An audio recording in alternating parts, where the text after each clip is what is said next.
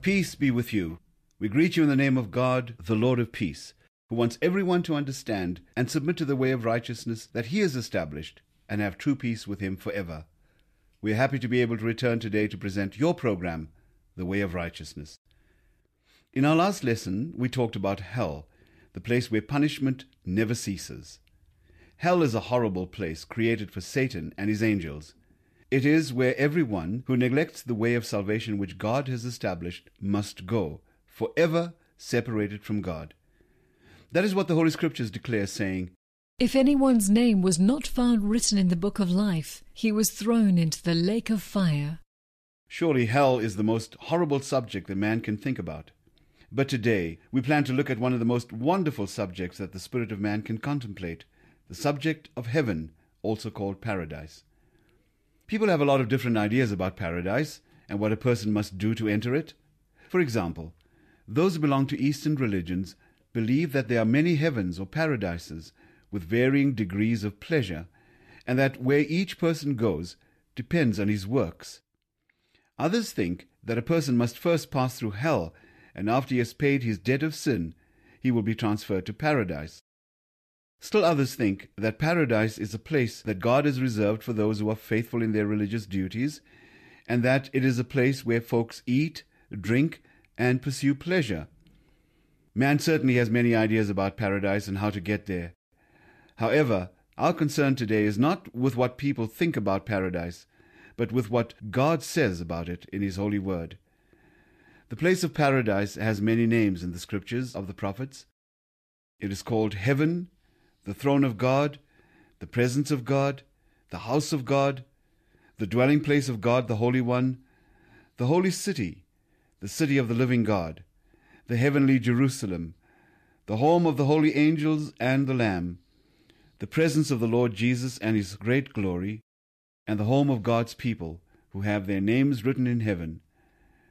The Lord Jesus called paradise my Father's house, because that was where He was before He was born on earth.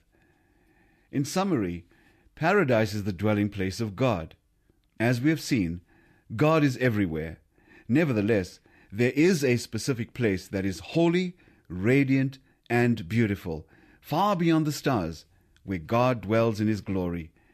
That place is where the Son of the Most High, Jesus, sits on His throne at the right hand of the Almighty, waiting until He returns to the world to judge it and to renew it. Also, paradise is where thousands and thousands of angels surround the throne, together with a great multitude of people that God has redeemed for Himself through the blood of the Lamb, the Lord Jesus Christ. In the end of the book of the Gospel, in the last 2 chapters of the book of Revelation, God gave John, his apostle, a vision to show him the holy city of paradise, which the Lord has made for those who have their names written in the book of eternal life. Listen to what the scripture says about the city of paradise. "And he carried me away in the Spirit to a mountain great and high, and showed me the holy city. It shone with the glory of God, and its brilliance was like that of a very precious jewel, like a jasper, clear as crystal. It had a great high wall with 12 gates, and with 12 angels at the gates.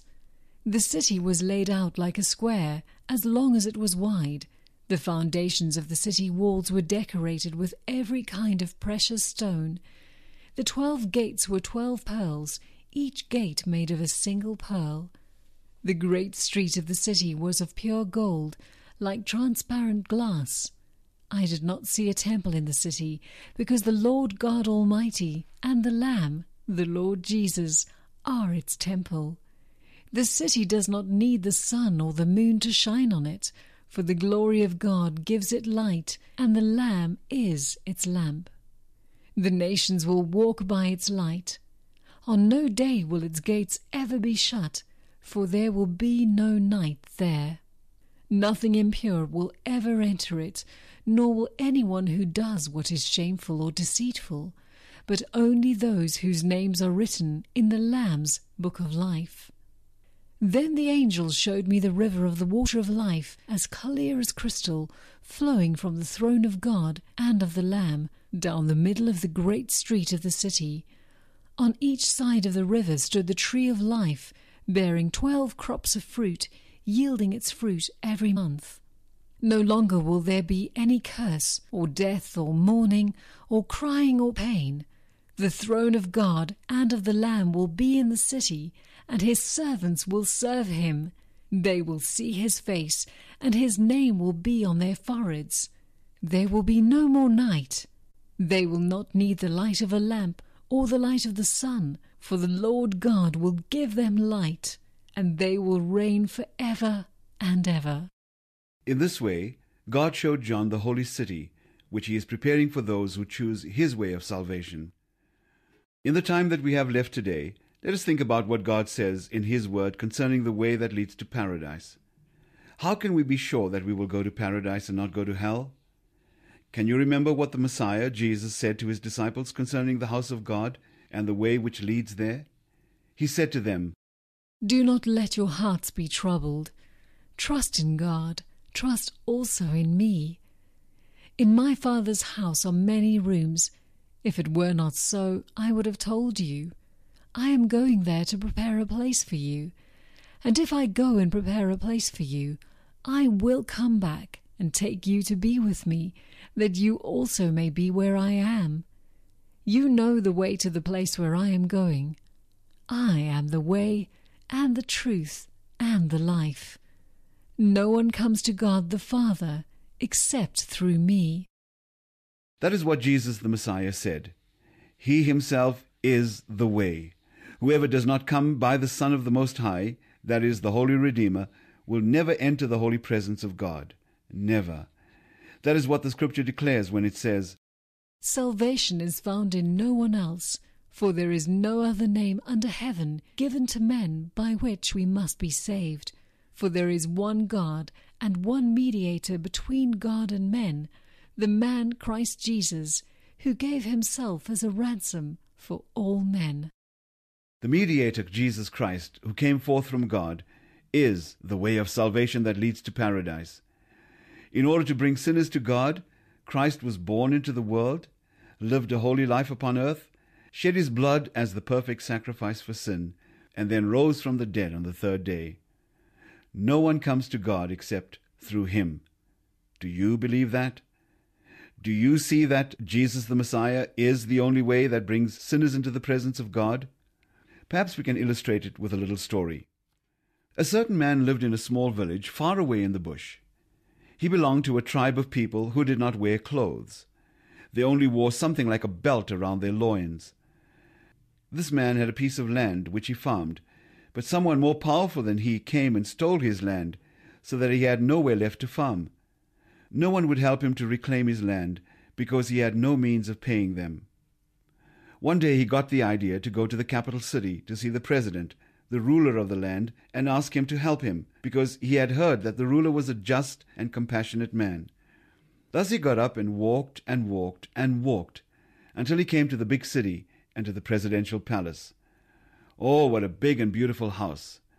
When he arrived at the gate of the house, and attempted to enter with his filthiness and nakedness, a guard said to him, "Hey you, what are you trying to do?"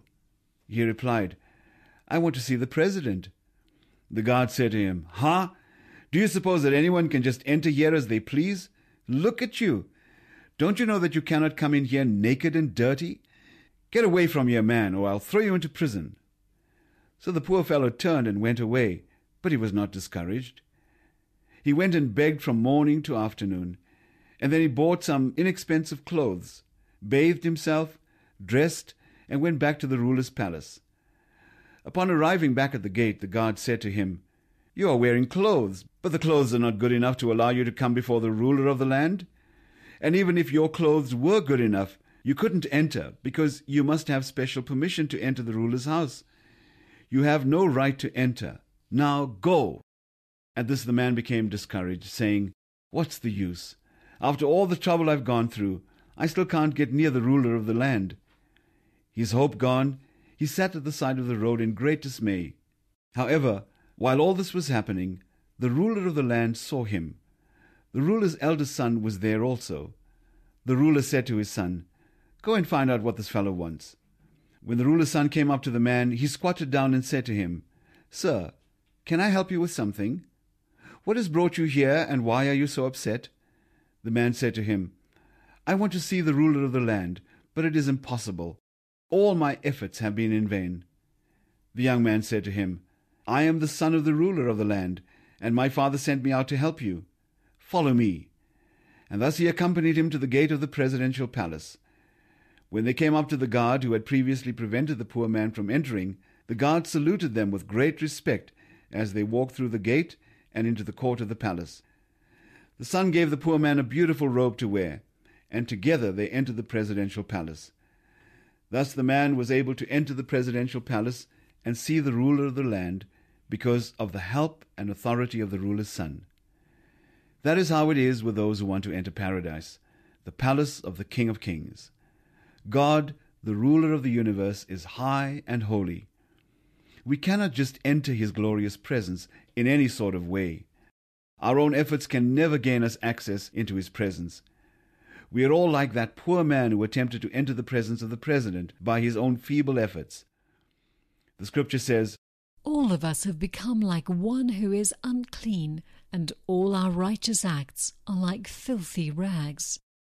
Paradise is a holy place, and nothing impure will ever enter it, nor will anyone who does what is shameful or deceitful. no one can get us into that holy place except the Holy One who came from there. That holy person is Jesus Christ, the eternal Son of the Most High, the Lamb of God who came from paradise, died as a sacrifice to take away sin, rose from the dead, and returned to paradise. So then, who can enter paradise? Only those who have been cleansed through faith in Jesus the Redeemer and in the blood that he shed. Only those will enter paradise. That is what the scripture declares when it says, "There is no difference, for all have sinned and fall short of the glory of God, and are justified freely by his grace through the redemption that came by Christ Jesus. God presented him as a sacrifice of atonement through faith in his blood. We accept man's testimony, but God's testimony is greater, because it is the testimony of God which he has given about his Son. Anyone who believes in the Son of God has this testimony in his heart. Anyone who does not believe God has made him out to be a liar, because he has not believed the testimony God has given about his Son. And this is the testimony: God has given us eternal life, and this life is in his Son. He who has the Son has life. He who does not have the Son of God does not have life. I write these things to you who believe in the name of the Son of God, so that you may know that you have eternal life." Do you know that you have eternal life? Are you sure that you will enter paradise and rejoice in the presence of God forever? Have you believed on the name of the Son of God? Is your name written in the Lamb's book of life? Think carefully about what we have read today, because God wants to give you insight into all of this. God bless you as you consider this thrilling verse from his holy word. "No eye has seen, no ear has heard, no mind has conceived what God has prepared for those who love him."